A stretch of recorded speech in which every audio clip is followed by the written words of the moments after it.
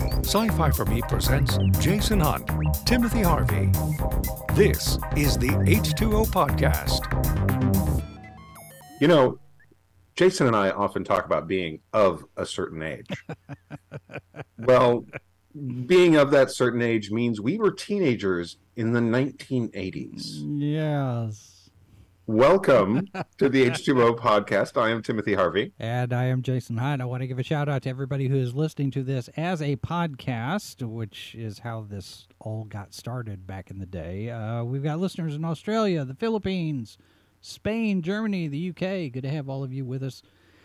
And I went looking back because we have been doing this for a while. This is our 322nd episode. And so I thought, I wonder if we've covered this topic before, because on occasion you and I have had the conversation about repeating topics, and we've done it a couple of times. We've had one. I think the challenge of adapting material, I think we've done maybe 5 times or something in the last year and a half or so.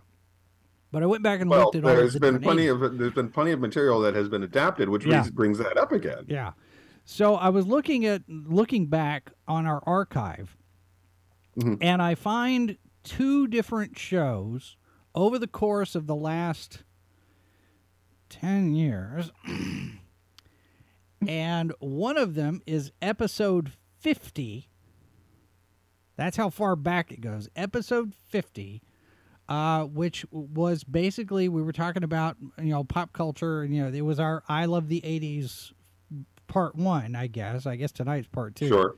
And then episode 60, we talked about games from the 80s. So the video game stuff, we were starting to talk about, because Mad Max was, coming out, and we were talking about various different things, the 80s rise.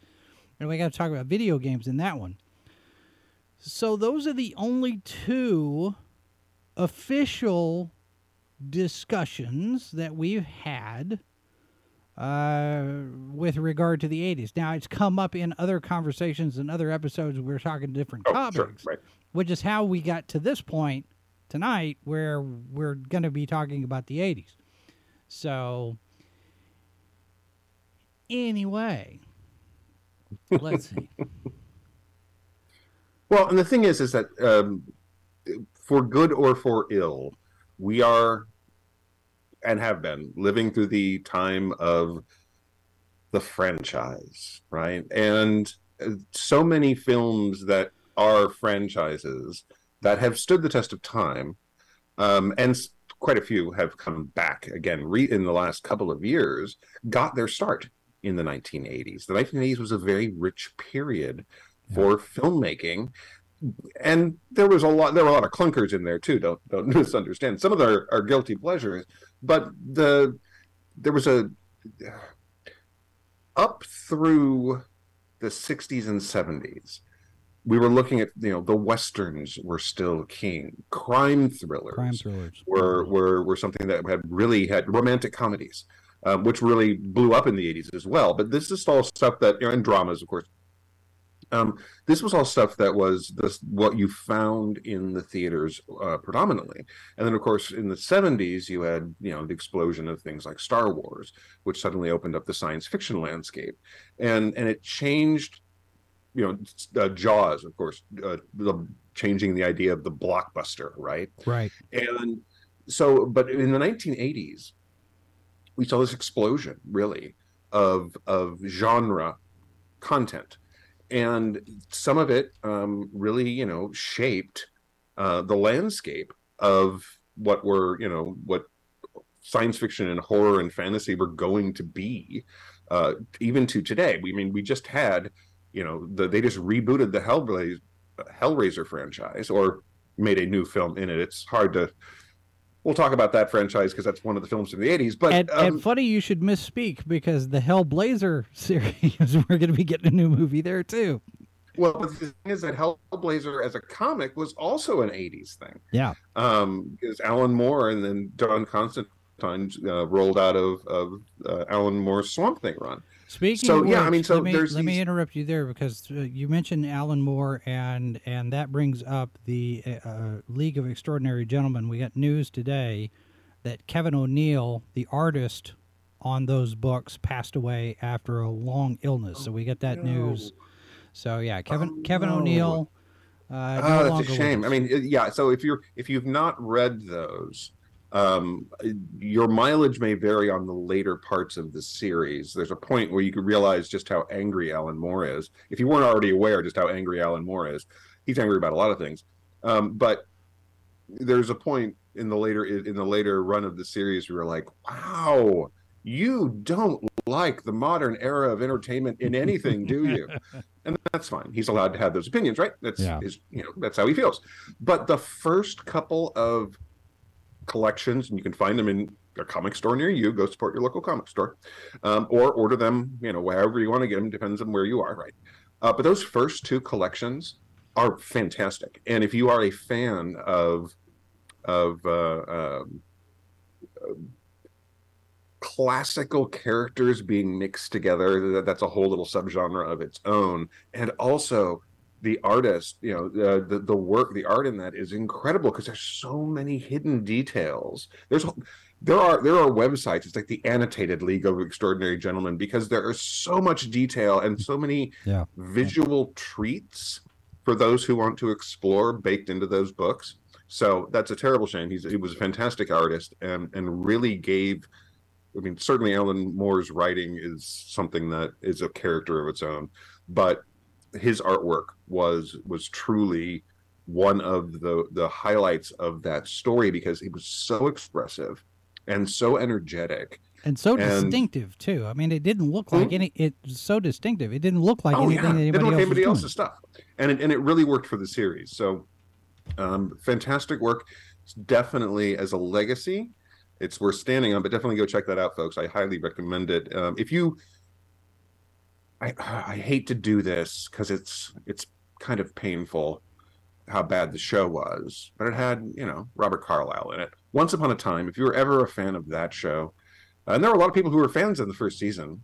So, that was, it's like that, only so much better and so much darker and so much funnier. It's funny you should mention Once Upon a Time because Once Upon a Time is kind of a ripoff of Fables. Bill Willingham's book. And Fables is back. If you were a fan of that series and haven't caught the fact that it's come back, he's picked up the story and taking it in a whole new direction based on how he ended it. It's really quite. I'm enjoying it so far. Now, was Fables in the 90s, right? That was later. Right. But it's certainly, again, it's another thing that if you're looking for something to keep you occupied for a while, there's quite a few issues in the Fables first run, and it's really clever. I mean, I've been a fan of a lot of Bill Willingham stuff. Not everything he's done, but I've been a fan of a lot of his stuff since way back in the 80s. He had a comic book called The Elementals. That's right. Which was superheroes. There were no superheroes in the world. It was just not a thing until 4 people died. And they came back, and they all had superpowers. And the only way you can get superpowers in the Elementals universe is to die first. So that's fun. But it was a victim of. It was an indie comic publisher. I want to say it was Comico, and they went through a journey as a publisher, and unfortunately, they went under. And so the original run just petered out. It just stopped. And then it came back and it wasn't the same. And eventually he wasn't even writing it anymore. Right. It was somebody else. And it just, but again, that first set of issues where he's just really exploring this world are really clever. And the artwork was great because he's an artist himself. In fact, Willingham got his start, really the thing that was his trademark for like a lot of people at that time. I mean, certainly you have writers and artists doing their own stuff. You see that still now, of course.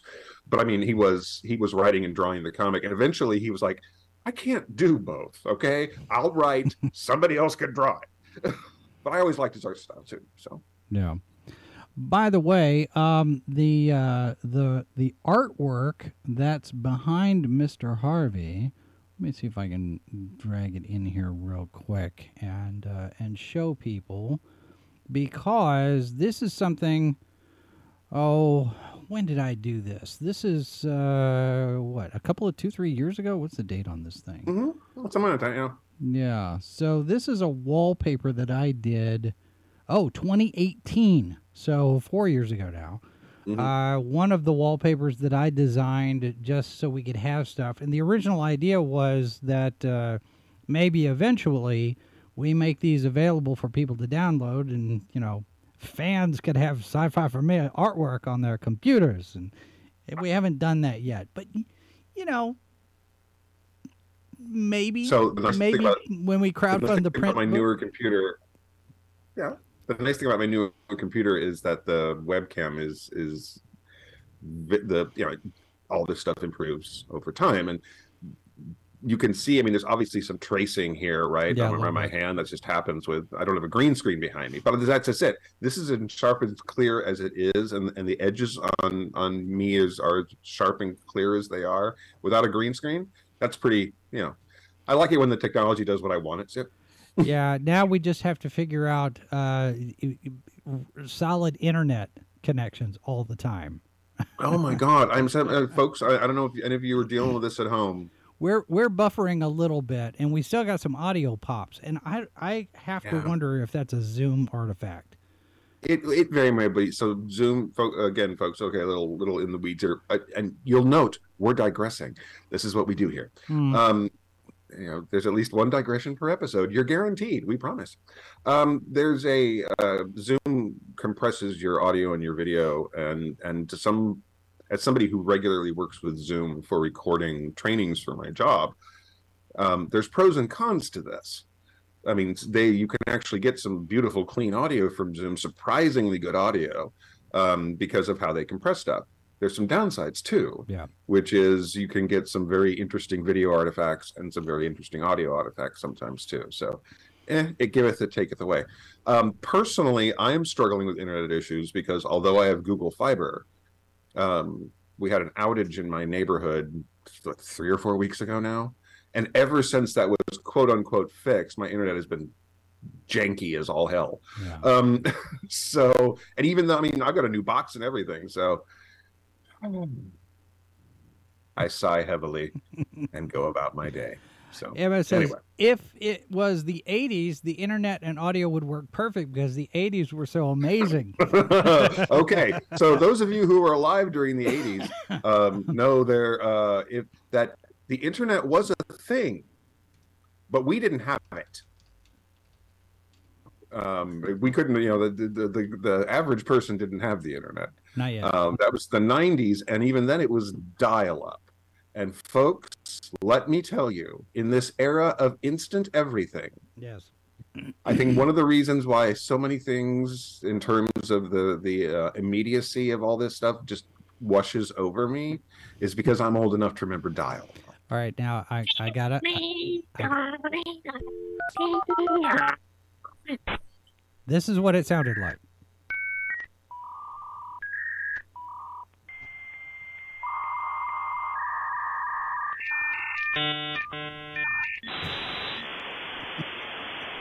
AOL, folks. I mean, it's bad enough. Remember a few weeks ago I pulled out the cassette tape that I still had in the wrapper? Yeah. Remember that? You know, I'm sure in at least one of the boxes I have, there's probably an AOL disk somewhere. My dad still has an AOL email address. And I've probably got a disk around here somewhere too. So. Oh yeah, I mean, I think, you know, they gave you 1,000 of them. Yeah. Yeah. Well, and the internet. You couldn't talk on the phone and use the internet at the same time. Right. It was not a thing that could happen. Right. Mom. Oh yeah, yeah. I'd say good times, and I have a lot of fond memories of the '80s because again, I was a teenager. Yeah. But at the same time, you know, the '90s roll around, and we do have the internet, and we were so lucky. We felt so happy to have the internet because, like, this is amazing. This is so cool, and we just dealt with the fact that it took 4,000 years to download a video, a 30-second video. It took you waited overnight for that, you know, to download the trailer to the movie you wanted to see. I remember those days. I remember. So, I guess that's a good way to segue into one of the movies from the '80s that everybody should see. War Games. Now I've suddenly lost your audio, Tim. Oh, okay, sorry. Oh, there you are. Did you mute yourself? Yeah, I realized I didn't have YouTube open where I like to be able to see the comments, right? And depending on where I left YouTube last, I either had audio or not. Right. Blasting. So I wanted to make sure that I jumped in there. I didn't blare whatever ad they were running. War Games and Red Dawn. Those two movies are must see. So I would say War Games more than Red Dawn. Red Dawn has not aged well for me. But I will tell you that if you're given the choice between watching the original Red Dawn and the remake Red Dawn, no question. Go with the original. No it's question. Not a great movie. Objectively speaking, I don't think it's a great movie. But I'll tell you what, at the time, it was one that we really, really loved. Yeah. I mean, it was you know, and that's one of the things about '80s films is that some of them legitimately are not good movies, or they're not great movies in terms of production value or acting. But some of them have built up. There was this sort of they stay pleasures, even more than guilty pleasures, because again, and we've talked about the downsides of nostalgia certainly on this show, but we've also talked about the positives of nostalgia, the way some of this stuff still makes you feel when you're watching it. I mean, Star Wars is an example, right? When the trailer for the first of the sequels came out, you and I talked about how that the swell of the music makes you feel when you watched it, because it makes you feel the way you felt when you watched it the very first time, in the 70s. I mean, if you're old enough to remember that, that stuff's hardwired into you. It's the power of memory. But I mean, some of the stuff with the 80s is kind of like that too. Well, and there's a question. I mean, MS makes an interesting point, asking a question: how much of the films of the 80s are an outreach of the collective mood of society? Because you look at the 80s, and you look at the films of the 80s, Conan the Barbarian, Red Sonja, Red Dawn, Heat, Red Heat, Arnold Schwarzenegger playing a Russian soldier coming up against Jim Belushi. You've got War Games, you've got all of these films, Cloak and Dagger. Some of this stuff was inspired by the Cold War, which was still going on in the 80s. Yeah, and even the Star Trek on the horror side, like that. On the horror side of things, there was, because folks, I mean, there's a lot of great horror to enjoy that doesn't have social commentary that's particularly obvious, but a lot of the horror in the 80s had very strong social commentary, and that's something that horror has been. Not okay. In some ways, yes, but a lot of horror. Again, if you look at films like They Live, you look at a lot of John Carpenter. John Carpenter has a whole lot of social commentary in his stuff. Yeah. But so there are a lot of horror films, especially in the 80s, were reactions to things in society, and that's just. And horror has always been an avenue, not just in the U.S. Of course, we got the show in Foreign Bodies, where we talk about horror from around the world. A lot of horror, especially in countries where you're not supposed to talk about things. Mm-hmm. Horror is an avenue to talk about those things without, Yeah, I mean, there's some horror filmmakers who have snuck some stuff into their stories that have been very, very critical of the governments that they're living under, and horror has been doing that for a long time. But yeah, I mean, so the 80s certainly has, Brain Dead and Pumpkinhead are not talking about social commentary the same way that They Live are, I mean, so yeah. But I mean, Pumpkinhead is talking about a certain kind of English horror. It's folk horror. But Brain Dead is not. Brain Dead is talking about your mom's an overpowering force in your life and you got to break free and grow up. I mean, it's a different message. When did Phantasm come out? The first one. That was Phantasm. I want to say Phantasm was the 80s. I will have to look that up. Because, or maybe the first one was the 70s. I don't know. MS says, don't forget Phase Zero of Marvel Studios, Howard the Duck. That kind of could be looked at as a horror picture, maybe in well, a certain it was light, certainly horrific from a certain point of view. Although I'll tell you what, like a lot of films from that time, a lot of pop comedy movies, and Howard the Duck was an attempt to be funny. Thank you. 79. So yeah, but that's the first Phantasm, and there have been plenty of sequels. I mean, quite a few of them came out in the 80s. But the as much of a mess that Howard the Duck is, you have to consider how ambitious and risky it was. I mean, it failed, but they took a chance on this crazy story. Well, I mean, he's an obscure Marvel Comics character, guys. I mean, he had his own series, but I mean, how many people but the actual comic book fans in the audience, and a huge number of the MCU fans have never read an issue. Yeah. How many of them even got the reference when Howard the Duck shows up in the MCU? I mean, for most people, it's like, boom. Yeah. Why is there a duck sitting there in a suit? What's going on? I don't understand. And yes, that was a George Lucas production. It was something that they did. Now, the other part of that, it was ambitious. It was saying, but they leaned into it. It wasn't done for camp. It wasn't Batman 66 type of approach to it.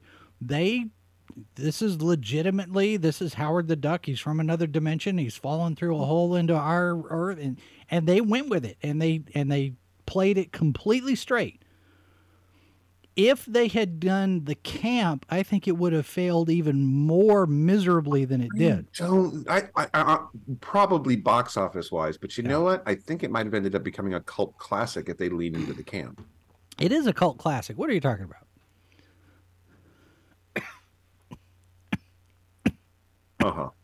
It is. There are a lot of people.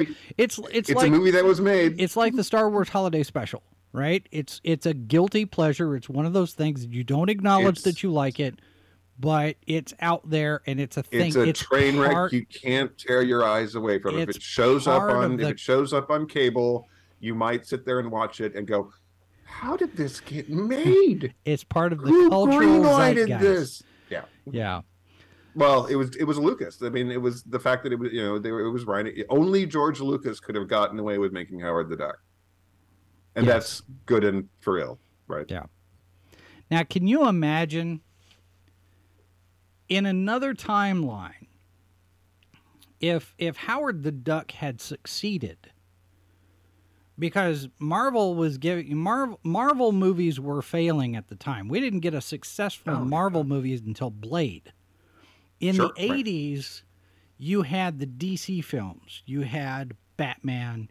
You had Batman Returns. You had, Steel wasn't a successful movie, but that was out there too. You had, Superman 2 and Superman 3, and so DC was pretty much on top movie-wise until Blade came out, and then you had Blade and you had Spider-Man. But I mean, I think what if Howard the Duck had succeeded? What if it was like the biggest blockbuster of the year and kicked off Marvel then? I think it would have been a mess. Because they would have looked at things like, oh God, can you imagine? Well, it certainly wouldn't have been a big cinematic universe because nobody was thinking in those terms at the time, except Lucas. The risk there was that Batman 89, which came after Howard the Duck, could have easily have been a much more comedic movie. Yeah. Because Howard the Duck, so here's I'm sure you've noticed, folks. If a certain film does well, Hollywood decides that they need to make their own version of certain film, for good and for ill, and mostly for ill, because chasing the other guys, and whether it's Marvel or DC or Paramount or Universal or WB or any of these folks, chasing the other guys' success sometimes works, no doubt about it, but most of the time it leads to dreck, just pure dreck. Yeah. I mean, DC was has given us an example of that in their attempts to chase the MCU with their first set of films, and maybe they'll correct now. They've got somebody, they've actually got some sort of creative team at the top really to run this stuff. But we'll see. But yeah. Well, yeah. I mean, so the thing is that Marvel during there was this whole period of time where Marvel was licensing its characters off to anybody who would give them money. Yeah. Well, and it is an interesting question as to why Lucas would have picked the Howard the Duck comic. If you've never read it, which most people, the thing is that it was actually really entertaining because it was cheerfully bonkers. And Howard is this dark, cynical, newsflash, he's a dark, cynical character. He's very bitter about a lot of things. He just wants to get home. He hates this human world. And it's funny and it's silly. And it was, for a time, I'm not going to say it had blockbuster sales numbers, because I don't think it ever really did, but it had decent sales numbers for a weird comic like that. So yeah, I mean, Lucas probably thought it was really funny and really enjoyed the comic. It's entirely possible that's the reason for it. I honestly don't know, but I mean, I have read issues of Howard the Duck. It was a fun comic. It's not something I would make a movie out of, mostly because I don't have the budget to make a good looking talking duck. Neither did they. But neither did they. I have less money than they did. They spent a lot on it. They did. Animatronic. I mean, on one level, the animatronic duck, the fact that the duck looked as good as it did is kind of impressive. That's not saying it looked good. Yeah. But it's kind of impressive what they accomplished. I mean, there's that. It's but yeah, so there was, the 80s was a big period, a big explosion for different kinds of horror. Yeah. Because up until that point, most of your horror was more cerebral than visceral, right? And you can debate whether or not, if you don't like gory horror, that's perfectly fine. There's a whole lot of horror films out there that are not gory. George C. Scott's The Changeling, which is an excellent movie, and it's one of the two horror films George C. Scott was in. He was also in Exorcist 3, which I highly recommend as well. But The Changeling is a great movie. And Christopher talked about that on one of the episodes of Vault of the Killer Reeves. Is talking about a bunch right. Of British I mean, and George C. Scott is you tend to think of him as these big bombastic characters. He's certainly, he played Patton, and he's got that, just that power in his performances. But his performance in The Changeling, which I think was 1980, it was. I mean, it's painful. His character is experiencing so much pain and loss as he explores this story, this supernatural story. It's a really solid, emotionally strong through line, creepy movie, and it's but we also started to see. The Evil Dead came out in the 1980s. The first one. You got Evil Dead and Evil Dead 2, both were out in that decade. You had the first Hellraiser, was out in the 1980s. The first Nightmare on Elm Street. Here's where filmmakers in horror were really starting to get into, because they were allowing themselves to go into the R rating. So they had the freedom to show, more gore, more violence. And some of these films were edited extremely well so that in this era of super quick cuts and how many jump scares could we squeeze into a horror movie for the PG-13 crowd? Yeah. Which is also a product of the 80s. Yeah. So there was this sort of explosion of younger filmmakers coming into the horror space. This is also a time when John Carpenter was one of those younger filmmakers. But The Thing came out in 82, and it bombed in the theaters. Critics hated it. It came out the same year as, certainly you saw a lot of horror and comedy come together. But again, we've talked about this before too. Horror and comedy have the same beats. Yeah. And so they are often good things to mix together. But, you look at something like The Thing, which, it came out the same year as E.T. And audiences loved this sweet story about a little boy and an alien becoming friends. And then so many reviews of the time were sitting there like, we just had E.T. The E.T. made us feel warm and happy. This film made me want to vomit. And because the effects were so extreme. Yeah. And we love those effects. As horror fans, those effects are genius. I mean, they're works of art in terms of filmmaking, the process. And they look, and they still hold up. They are practical effects that, some of them are clearly, puppet work or something that's a little too stiff to be, what it wants to be. But they're in terms of the production, they're beautiful. Oh well, I mean that's just it. Kind of ahead of its time a little bit. Oh, it was so ahead of its time. Again, people were not ready for. Again, I said Carpenter puts a lot of social commentary into his work. He also puts a lot of cynicism. There is a cynicism and pessimism that runs through The Thing that, it's for audiences of the time, it's a dark movie. Yes, it's very violent. Yes, it's very gory, and the creature effects are disturbing. All things that I love. But it's also, it doesn't have the best view of humanity. It would fit right in the modern era. Huh?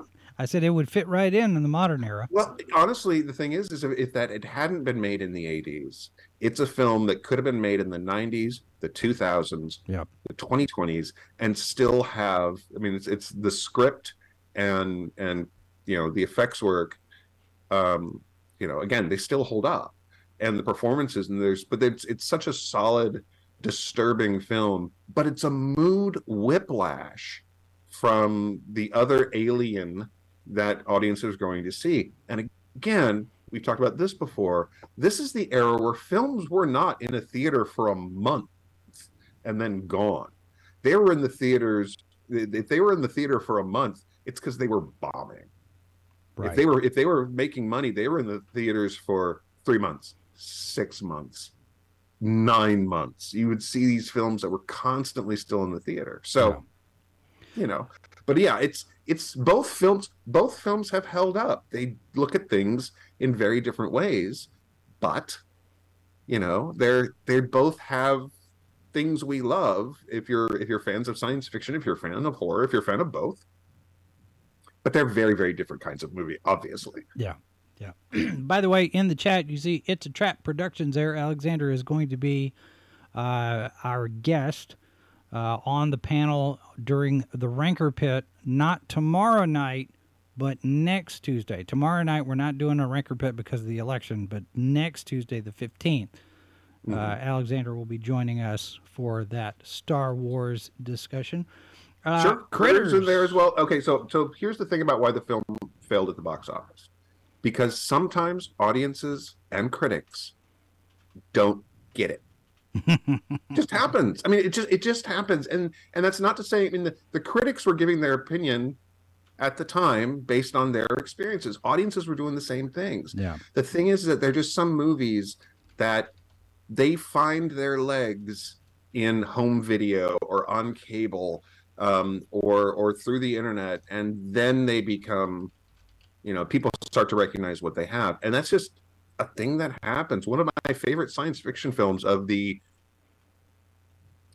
90s, yes, the 90s, Dark City. Yeah. Alex Proyas's Dark City. It's a great film. Came out the same year as The Matrix. They both deal with with reality not being what you think it is. They both deal with people with a character who can shape reality around him.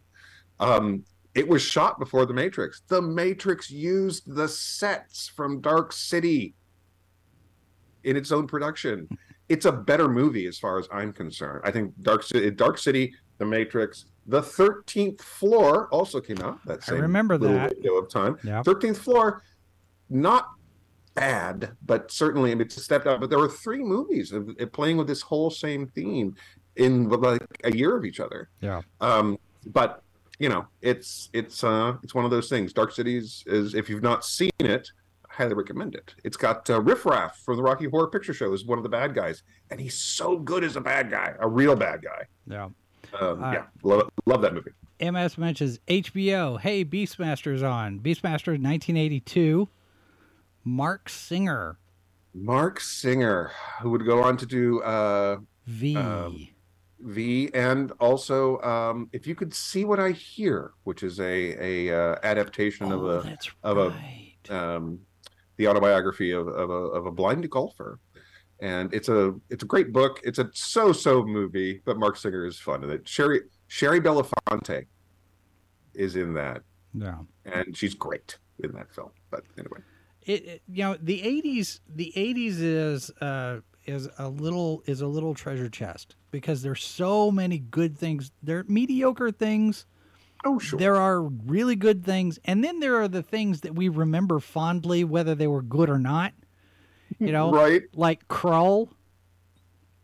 See, Krull is such an example of an ambitious idea that it's a kitchen sink movie. Yeah. Everything's in the film.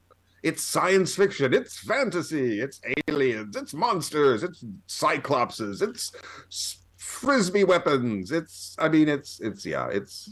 lot. It's a lot. Excalibur. Wow. Yeah.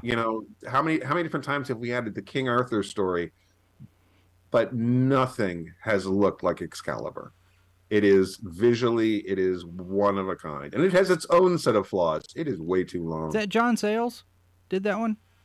It was John Borman. John Borman. Yeah, John Borman. Yeah. All right. Yeah. So but Excalibur's kind of one of those films where I can't decide if it's a guilty pleasure or just a pleasure, because there are parts of that film that are just like, huh? But it's a gorgeous movie, and it's got some great stuff in it. Another movie that's similar to that, because you talk about long, you talk about the legends and mythology and origin stories and whatnot. You got Clash of the Titans, which Harry Hammer, not the modern versions. Which, for all the hate that the modern versions have got, the first one is a decent. Not great, decent fantasy movie. Mm-hmm. If the first Clash of the Titans had not existed, the first of the more modern Clash of the Titans isn't terrible. The second one's garbage, but I don't know. Anyway, but there's so much great stop motion animation in that. There's so much. It's Ray Harryhausen. So a lot of the fantasy films we got during that time period, even when some of the darker ones like Conan, there's a kind of this sense of fun lurking underneath them. Oh yeah. There's and I think that's and there's pros and cons to that, right? I mean, sometimes this stuff just doesn't feel like it's being taken seriously, but there's some nice kind of fuzzy feelings that I get about some of these films, even when they aren't particularly great. again, because when I watched them, I mean, we were going to the movies then in the 80s was an experience that, we don't necessarily get much of these days. The Lost Boys came out in the 80s, vampire flick. Gremlins. Gremlins, but my theater company in Wichita Heights High School, first of all, if you've never seen Lost Boys or heard the soundtrack was a work of art. We're talking about the original. The original Lost Boys. Yeah, the original Lost Boys soundtrack is so good. We went to see that film probably a dozen times. And it was almost like, we were also, Friday nights we were going to see Rocky Horror Picture Show. But, we saw Lost Boys was one of those films you went back to again and again and again. It just had that kind of reaction from audiences, especially teenagers. Yeah. So, Dick Tracy. Death by Stereo. Yeah. Death by Stereo. Dick Tracy was 1990, as was Space Invaders. So right. They're not quite in the 80s. They've got that vibe. God, I mean, the thing about Dick Tracy is that Dick Tracy was such an ambitious, and then it is the 90s, but it was so ambitious, and yet it's so flat. Mm-hmm. It just, I mean, it needed more silliness in it. I mean, it looked great. Just in terms of the costume design and the production design. I mean, it's a great looking movie, but it's just such a flat story. And I was really surprised at how well Madonna did in that one. It's her. All right, look, Madonna is a superstar. Again, the 80s, she dominated. Yeah. The airwaves. I mean, she certainly had a fantastic career. However you feel about her music. But I think it's probably the best she's ever been on screen as an actor. I agree. And I think that, and you know what the thing is that she is far from the only musician who has been in a movie and who should not have been. But she was good in Dick Tracy. Yeah. I liked her in Dick Tracy. I think Dick Tracy would have been better if Warren Beatty was not playing Dick Tracy. I think it would have been better if Warren Beatty remembered he can be funny. It just when it came out, I remember thinking it was an odd casting choice, and I know it's his movie. Yeah, I mean, I didn't mind him for the look, but he's just so. It's a comic strip, you guys. Yeah. Remember that sometimes. Remember what the original medium was and make that movie accordingly. Right. Sometimes, not all the time. Sometimes you want to break out of that original medium and do something different, but still. Flash Gordon. Oh, yes. I mean, when else could Flash Gordon have been made? That particular Flash Gordon? Never. It's the only time, the 80s are the only time period that movie could have been made, because it's the only time you could have had those actors. I mean, you get the star of Fiddler on the Roof. Yeah. You have to remember that he was a gigantic Broadway star. I mean, huge. Yeah. You get a famous football player. And Queen, the music of Queen, only the 80s, and only in the 80s because this have happened. And Max von Sydow. I mean, how can you? Yeah, only in the 80s. And there's no way you can do it any other time. Gordon's alive. So much great stuff, and Dalton in that film, pre-James Bond, Timothy Dalton. Yep. I mean, so much perfect casting in that movie, and such a wonderfully silly and cheerfully silly movie. It's kind of it's like Big Trouble in Little China. Yeah. I mean, there's we come back to that mixture of horror and comedy, less horror certainly, but more comedy. But it's a fantasy movie, you know.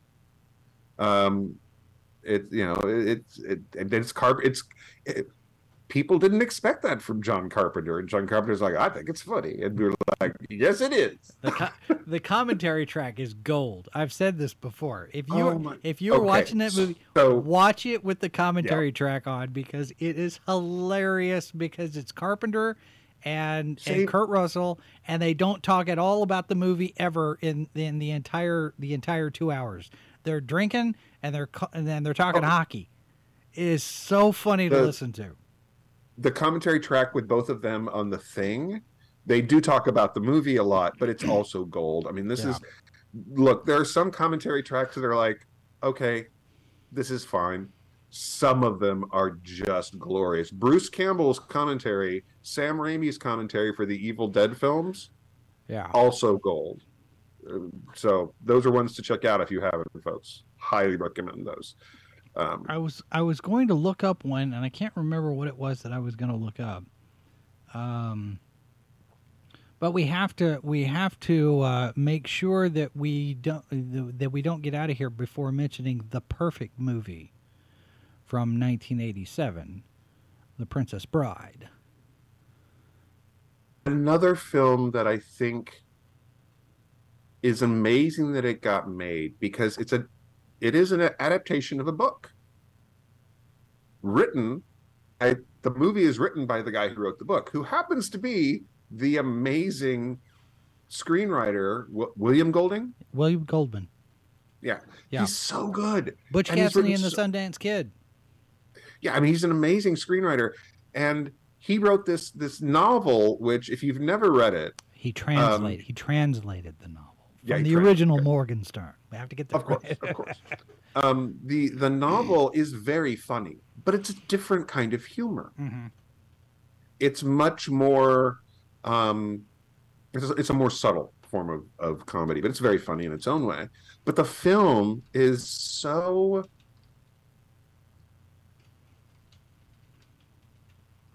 perfect in so many ways, and it's another example of lightning in a bottle, where you could not, because he's been saying, he always wanted to do a sequel to the novel, which would have been made for a sequel to the film, but he could never find a way into it. It's like once you tell that story that way, it's like the sequel leave it alone. The sequel is Buttercup's Baby, right? I mean, it's in the book. Be like, it's not going to be the you're not going to make it into a movie. But the thing is that that's okay. This is an example of, okay, stop. You're done. Yeah. You got it. You got it right.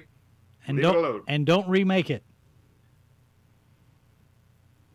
Yeah, please don't. I mean, look, you can tell that kind of story, but the thing is that that's an example of the reason that film worked the way it did was the script, it was the direction, and most of all, it was those actors at that point in their lives. Yeah. You cannot reproduce that. You can make something that might be it's not going to be better, but it might be different and successful. But you can't recapture that particular feeling. It'll be a new feeling, and it might be a great feeling, but how often is that the case? I don't know that a remake would be as successful, honestly, because you have so many people out here who are dead set against it.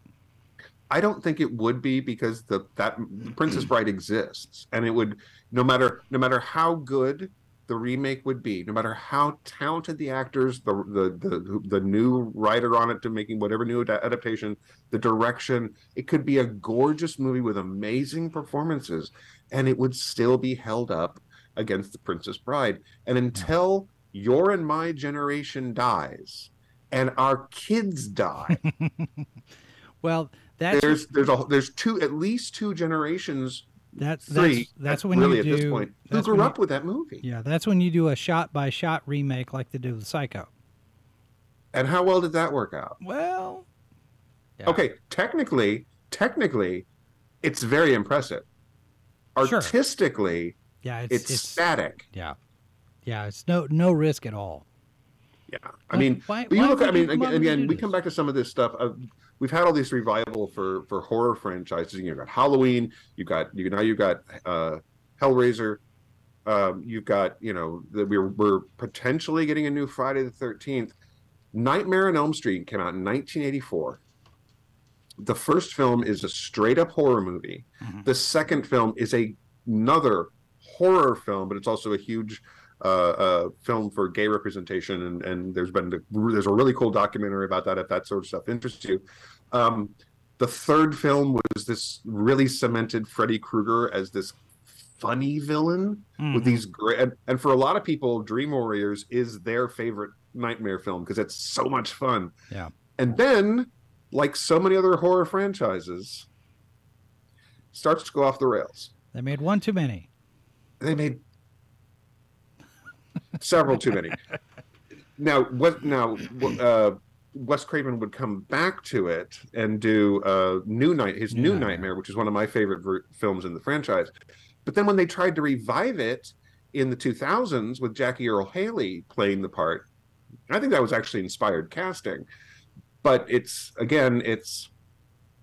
lacked something, and most of what it lacked was humor. Yeah. It's a very, and again, I don't necessarily have an issue with someone going, okay, that film was funny, let's do a very serious version. I don't have an issue with the concept, but it didn't work. Yeah, and now that's let me ask you. That's one of those franchises that. Let me ask you: Would Jackie Earle Haley have been cast in that if he had not done Watchmen? Probably not, because that was for a lot of people. Watchmen was his big exposure to everybody. Yeah, and I think that was a real breakthrough film for him. In fact, that was a breakthrough film for several actors. And so, however you feel about Zack Snyder, Watchmen is a pretty good adaptation of the source material, and it also gave a lot of actors who you are very used to seeing on your screens now a really good opportunity to shine. And so, I mean, if nothing else, you can thank him for that. Yeah. MS mentions Highlander. We also had people asking about Blade Runner and the Never-Ending Story, which were also in there. Blade Runner in 82, I think, or no. Well, and also remember that that's another film that, quite frankly, Blade Runner in the theaters didn't do as well as people think it did. Yeah. It was another film that became successful after the fact. Never-Ending Story is one of those movies. The first one, yes. Okay, it's an example of sequels becoming unnecessary immediately. It only adapts part of the novel, and it leaves out the ending, and that's good. Because you don't want the ending of the novel. You might think you do, but you don't. No. So, yeah, I mean, it's Highlander. Okay. So the first Highlander, and yes, there were sequels. I'm sorry. The first Highlander is Russell Mulcahy as a director. He was a music video director up until that point. I think it was his first feature. I think it was, yeah. And on one level, and I love Highlander. I own it. I own it on VHS. I own it on DVD. It's a fun movie. It's a fun movie. Narratively, it's got some issues, but I don't know why my phone made a noise. I had the volume off. Anyway, but I love that film. I absolutely do. Christopher Lambert is it's got the worst Scottish accent in the history of Scottish accents. Sean Connery doesn't remotely sound Egyptian, but there is or still Spanish. It is so Clancy Brown is so great in that movie. Yeah. Clancy Brown is having the most fun that any actor can have. He says, "I'm the villain. I'm going to go all the places." And I would say that made Clancy Brown a star. And I would say that everything that Clancy Brown did after that, Starship Troopers, Lex Luthor, Green Mile, all of it came from Highlander. Oh, no question. Whether it was trying to capture that gruff energy or play against it. Yeah. Because now you got Clancy Brown. When Clancy Brown is playing sensitive characters, it's a contrast to and it's one of those things where it's like, oh, he can do quiet and emotional stuff. He's a very talented actor. Yeah, but the thing is that for so many people, their first exposure, his breakthrough role is, I have something to say. Yeah. Better to burn out than to fade away. I mean, it's holy ground, Islander. It's like a growl, and it's it's that power of that voice, and he built an entire career off the power of that voice, and it's a well-deserved career. He's an amazing performer. Yeah. Over on Odyssey, we've got the Ghost of Dude Bro jumping in the chat, asking if everybody's ready for the lunar eclipse tonight. We're gonna get blood moon tonight, right before the red wave tomorrow. Cool. Yeah, so that's I don't know how many, where it's going to be visible. It says visible across North America. I have not looked into the lunar eclipse. Maybe we need to pop outside and take a look tonight when we get done. Yeah. So other films that really just, I mean, Alien was in Alien was 79. Aliens, right? Aliens was definitely an 80s film. Yeah. The Shining came out in 1981. For many people, Stephen King doesn't like it, but for many people, it's one of the greatest Stephen King adaptations. And of course, it's a classic horror film. Mm-hmm.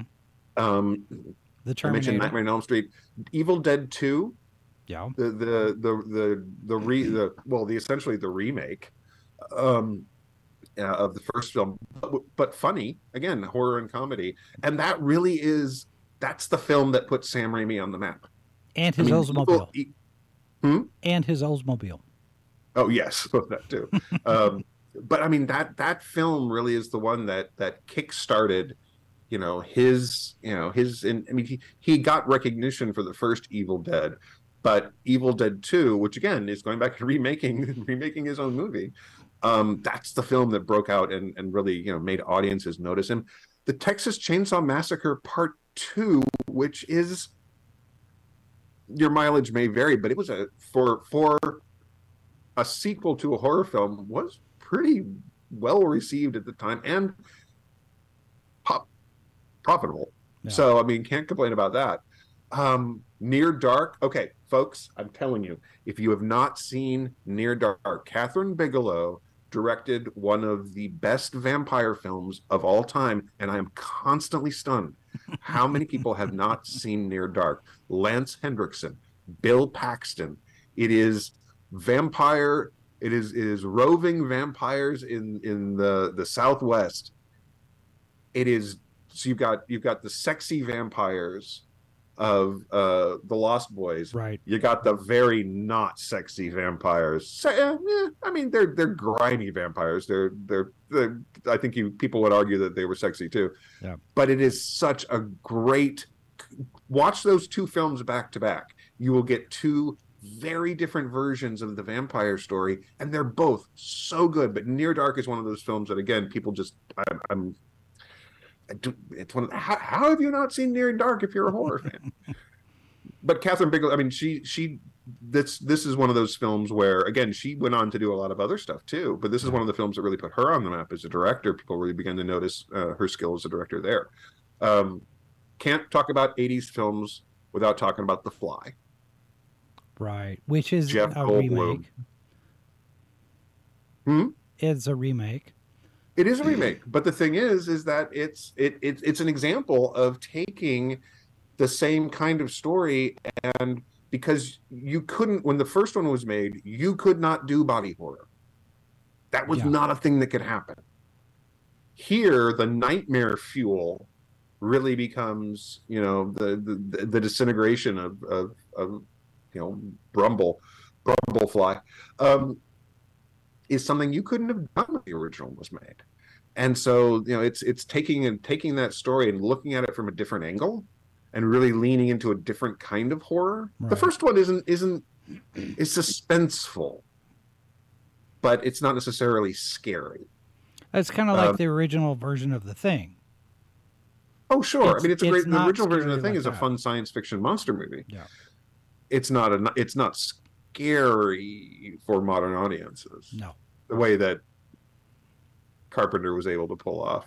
Both of them adapted from a short story, and quite frankly, the Carpenter film is closer to the original story than the original version of the thing was. So, Poltergeist came out, in the 80s, and I mean, and we haven't even talked about TV. I mean, you've got Knight Rider, you've got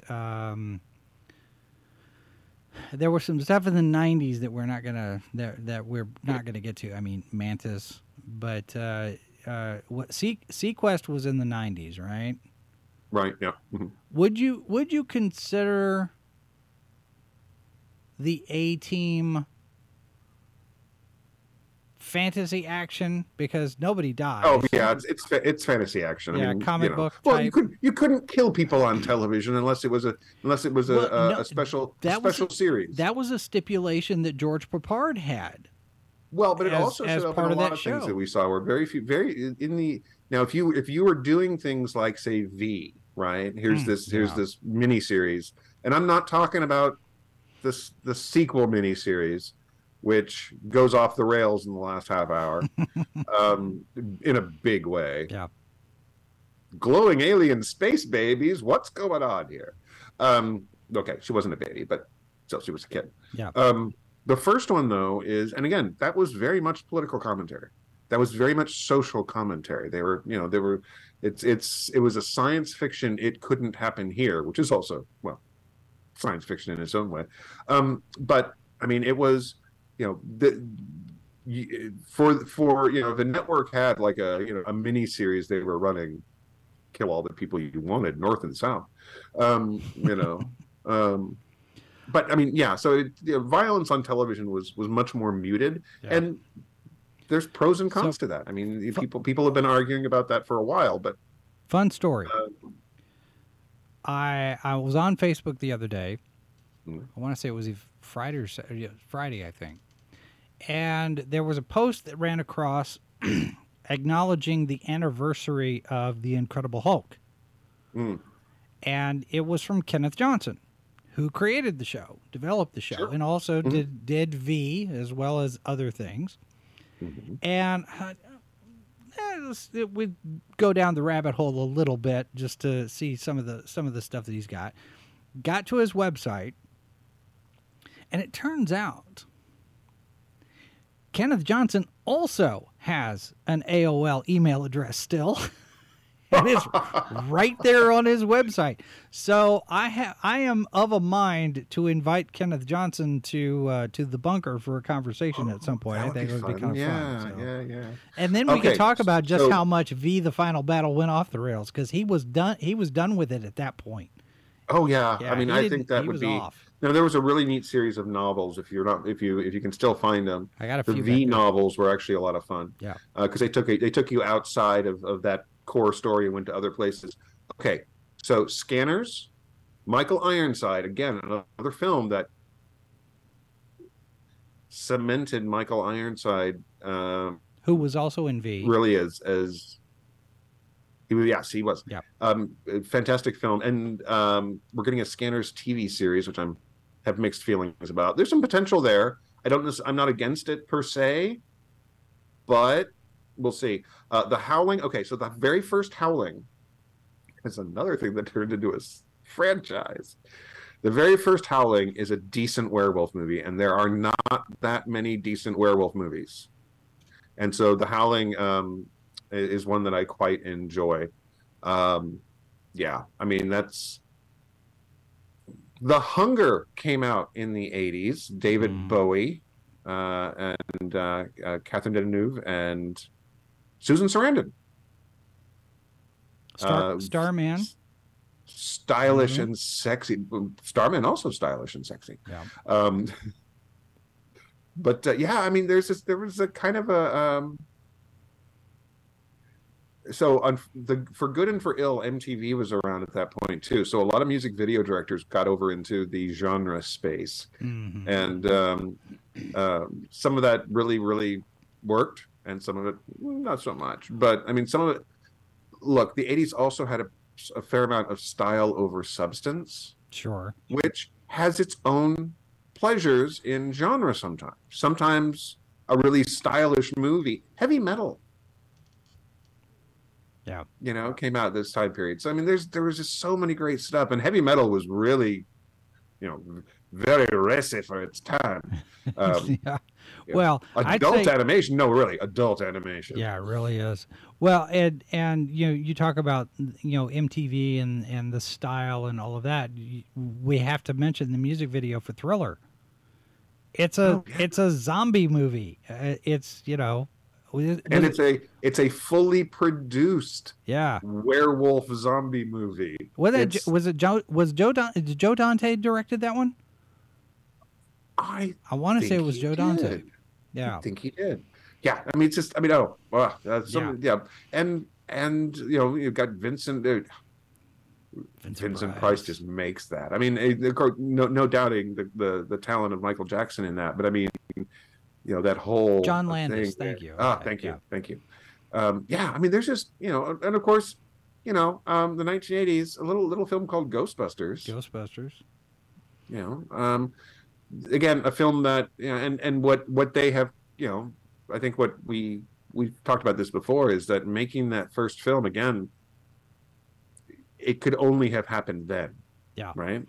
American Werewolf in London is one of that's okay. So of that time period, right? You had the American Werewolf in London. You had The Howling. You had Wolfen with Gregory Hines. Cat People. Cat People. Well, yeah, okay. So the remake of Cat People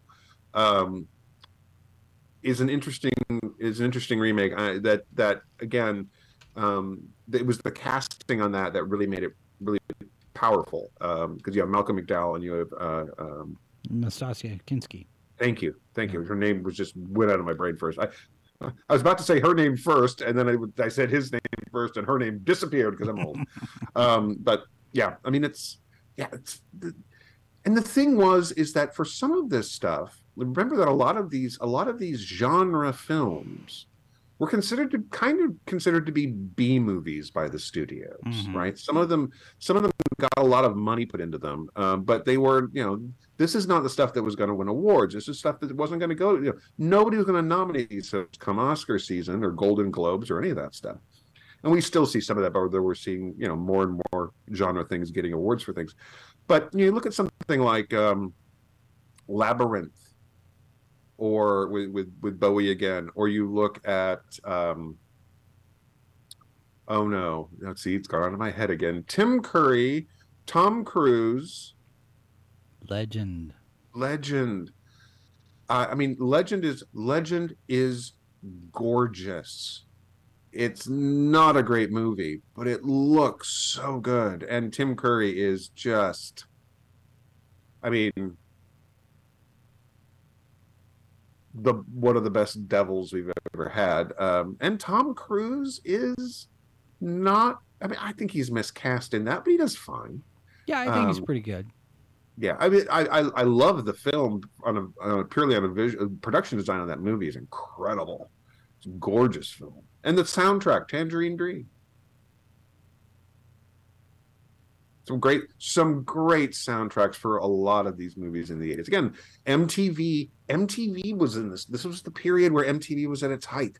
This is the period where artists were really becoming visual storytellers in ways they hadn't become because of the music video industry. And this actually led to a lot of artists experimenting with genre stuff in their music videos. You got horror, you got science fiction, you got fantasy, and Hollywood capitalized on this by bringing some of these artists into the soundtracks in ways that they hadn't before. More pop stuff was coming out of these soundtracks. So you ended up with these amazing soundtracks. Like, yes, Purple Rain, which is in a way, it is fantasy. Legend, the Jerry Goldsmith score. There were these incredible soundtracks that came out of this. It was a wonderful mix. And unfortunately, with the death of MTV, even though these videos are available on YouTube or the artists' websites or different platforms, that amazing period of time where MTV was just like, it was MTV's golden age. which really ended, I think, in the early 90s, when MTV decided they wanted to make a whole, I mean, yeah, where it was going to be, you know, oh, reality TV. Yeah. They leaned into that, and I think that was the downhill slope suddenly began. But that late period of the 80s, I mean, that was a fantastic period for really great music in genre films. You know, the pop stars really leaned into that stuff. It was great. It's amazing stuff there. There is another 80s film that we've not mentioned yet. That, well, there's two. One of them is on the edge, maybe, of genre, and that's Cloak and Dagger with Henry Thomas and Dabney Coleman, which is a spy thriller fantasy, I guess you could say. Okay, I'll go with that, sure. And then there's The Adventures of Buckaroo Banzai Across the Eighth Dimension. And I'm still waiting for the sequel. So I just, and we'll talk about this in our upcoming episode of Foreign Bodies, but Leslie and I just finished watching the Cabinet of Curiosities, Guillermo del Toro's anthology series that he just ran. And watching Peter Weller stars in one of the episodes, and while he has clearly gotten older, he is still the amazing Peter Weller, and he is just so good in that episode. And I just look at him and go, you know what? Give me Buckaroo Banzai and the crew as old men, and I would still be there. Yeah, because these, that's everybody. Another film with a great soundtrack. Everybody's still around. I mean, for the most part. I think we've had a couple of guys who have passed away, but I think you could do it, especially the fact that, you know, we've had these films. I mean, I don't want the Expendables version of Buckaroo Banzai, but the fact is the Expendables, whether you like them or not, they've been successful movies, and they've revitalized some of these older action stars' careers at the end or at the tail end, when some of them people have not necessarily been considering them. Well, given how long it's been since the first movie, you could bring in ringers, I guess. You could bring in somebody like a Dolph Lundgren or a Jean-Claude Van Damme or Jackie Chan or something. As some of the characters who have passed away. The Blue Blaze regulars have all come in now from worldwide, and the operation's expanded and whatnot. Especially if you're going to go against, you know, the Han. You're more likely to get, if this were to ever happen, because the rights issue is such a cluster, you're more likely to get Buckaroo Banzai: The Next Generation. And, okay, sometimes it works. Yeah. Sometimes not so much. Star Trek: The Next Generation, 1987, so it's there. It's possible. I'm just, you know, or... Yeah. Or you just recast, and I'm thinking, I don't know that you could. You can't do it. That's another one of those lightning in a bottle. The 1980s, maybe a little bit into the 90s, but the 80s as a whole, that decade, is lightning in a bottle. You're not going to get the 80s again. Well. No, I'm not, because there are so many parallels now between current year politics and what was going on in 1979. Maybe we will get another decade like the 80s coming. Maybe, but you're right. I think that we're not going to get that kind of thing. This is not to say we don't get experimental movies now. We certainly do. We get there are a lot of filmmakers who are taking real chances with some of the stories they're telling. But there is a lot of just, look, the westerns are done. The crime thrillers are done. They were still, you were still getting crime thrillers and just thrillers in general. The 80s and 90s were big for thrillers. Yeah. But there was this gap. And you know what? When the superhero movie thing falls down, and it will fall down, folks, because we've mentioned this before, that it's amazing that it's actually run this long, considering how entertainment is consumed and how we look at these periods. I mean, look, Westerns dominated the industry for what, 3 decades? Yeah, something like that. Well, I mean, and DC still has yet to really get their act together for this current run. I mean, well, and the thing is that's probably going to extend the superhero thing even longer than it would if they, you got James Gunn in there now. Potentially that turns into an extension of something that, I mean, because there's stuff goes in cycles, right? I saw a story over the weekend. You talk about the 80s. Here's a Marvel movie that you could set in the 80s because it would be 80s style, especially given who wants to make it. There is a rumor out there that Cameron Crowe, he of Almost Famous and Jerry Maguire, Show Me the Money, wants to make a Dazzler movie for Marvel. Considering that Dazzler was Marvel trying to cash in on Disco after Disco was dead. Yeah. And there was supposed to be a movie.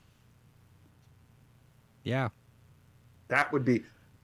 But honestly, somewhere in this apartment in one of my boxes, I have part of that initial Dazzler run. I bought that comic. Well, and Cameron Crowe started his career doing music video type of movies, music documentaries, Tom Petty and the Heartbreakers, Alice in Chains. I mean, it could work. Actually be a lot of fun. I think the character has evolved over the course of the decades, and I think that she's an interesting character. And so I think that you definitely could do something like that. You could. That would be really interesting. I'm kind of intrigued by it. I'm not sure how you'd fit her into the current MCU very much.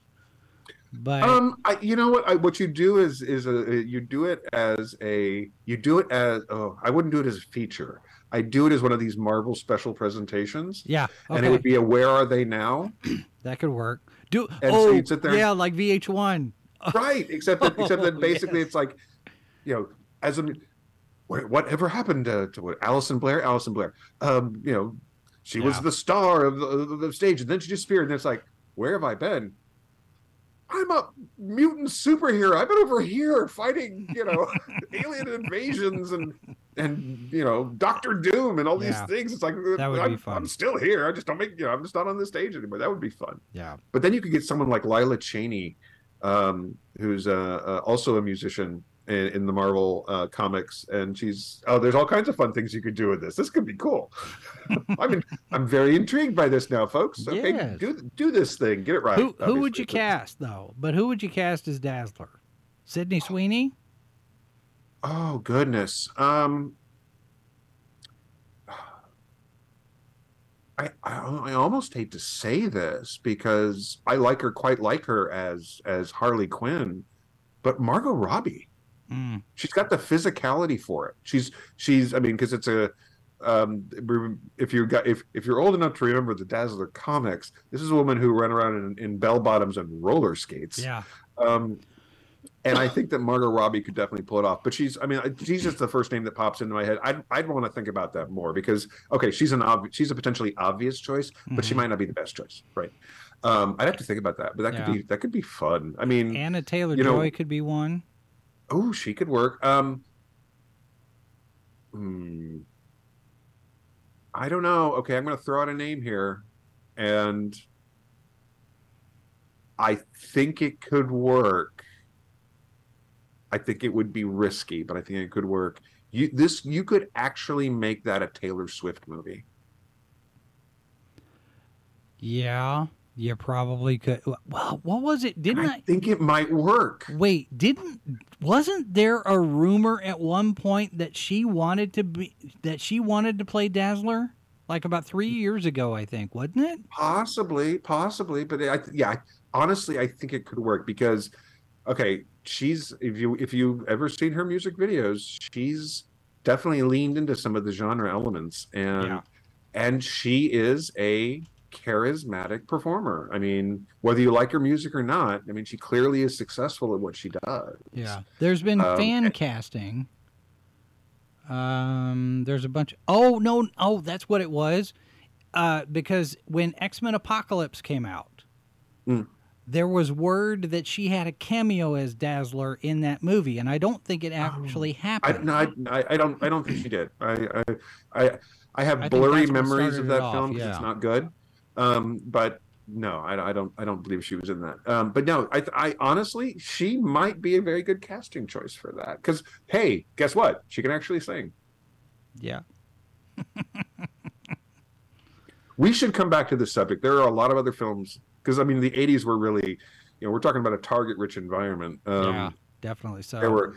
And some of these are we've talked about some of the big ones and some of the ones that are better known, but there's a lot of under the radar less. I mean, we haven't even got into the guilty pleasure 80s movies. And we've talked about guilty pleasures before on this show, but there's a lot of 80s movies that fall into the guilty pleasure category. Yeah. Some of them literally are so bad they're good.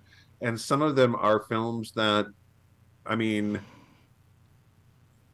the 80s was Cannibal Holocaust came out in the 80s. The Faces of the Dead series were out in the 80s, and I mean these are not great movies, but they had a huge impact. And okay, so there we go. Topic part 2. There we go. We've had a request. We'll just have to do it. So. Yeah. Maybe not necessarily next week, but we will circle back to this and do something. So, right. All right. So with that being said, Tim mentioned foreign bodies. We are going to have a special foreign bodies presentation on Saturday, 1 p.m. Eastern, noon Central, talking about The Cabinet of Curiosities from Guillermo del Toro.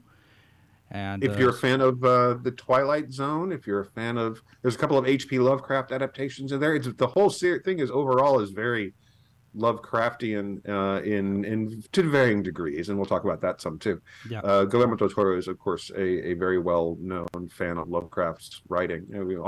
I still regret the fact that we're probably never going to get at the Mountains of Madness from him. It hurts my soul a little bit to know that's probably never going to happen, because that could have been amazing. Yeah. I'm not saying it still won't, just because who knows. Yeah, but, I mean, it stranger things have happened. Yeah, but I mean, so this is something that if you haven't checked out this series, I recommend it, and hope you join us on Saturday as Leslie and I talk about it. Maybe the success of Cabinet of Curiosities leads to somebody taking a look and say, "Hey, weren't you working on something like this?" It'd be great, and I think that, quite frankly, the argument against making it has not held up. So we can talk about that some too. So. There was a mention of Goonies in the chat. We didn't get to Goonies. We didn't get to Gremlins. Yeah, there's so much. There's so much stuff we didn't get. Like I said, it's lightning in a bottle. You get that one decade. That's such a treasure trove of stuff. Well, and so much of that stuff was first films or in the first few films of some directors who, have become, legends, really. Yeah. For a lot of these folks, and that's something else, is that the 80s was an opportunity for a lot of those directors to get a chance to get their stuff in front of people's eyes. So yeah, we'll have to come back to this. Yeah, RoboCop. Yeah, there's a lot of stuff. Yeah. All right, so programming note reminder: we are not going to have a RoboCop. We're not going to have a RoboCop tomorrow night. We're not going to have a Ranker Pit tomorrow night because of the election. And then Wednesday, live from the bunker, I'm going to have Harry Glorikian on as a guest. He's got a book out called The Future You, and he's talking about how artificial intelligence can improve your health in several different ways. I am a skeptic personally, but I'm reading his book now. We'll see how that goes. And then, of course, we've got this weekend. We have Foreign Bodies and that little news show that we've got on the mornings. So you can find all of that. And while you're at it, you can connect with us on all sorts of different social medias. We're not on Truth or Snapchat or Mastodon yet, so There's that. And you can find us on all of those. Rumble and Odyssey, we do need to get our numbers up over there. Rumble, we need to get to at least 100 subscribers so we can start live streaming on Rumble if we decide to do that. So go find us over there. And that's going to do it for us tonight. Thanks very much for being here, everyone. Good night, guys. We will do this again next week. Bye. This has been a presentation of Sci-Fi for Me Radio. Copyright 2022 by Flaming Dog Media, LLC. All rights reserved. No portion of this program may be retransmitted without the express written consent of Flaming Dog Media. You're listening to Sci-Fi for Me Radio.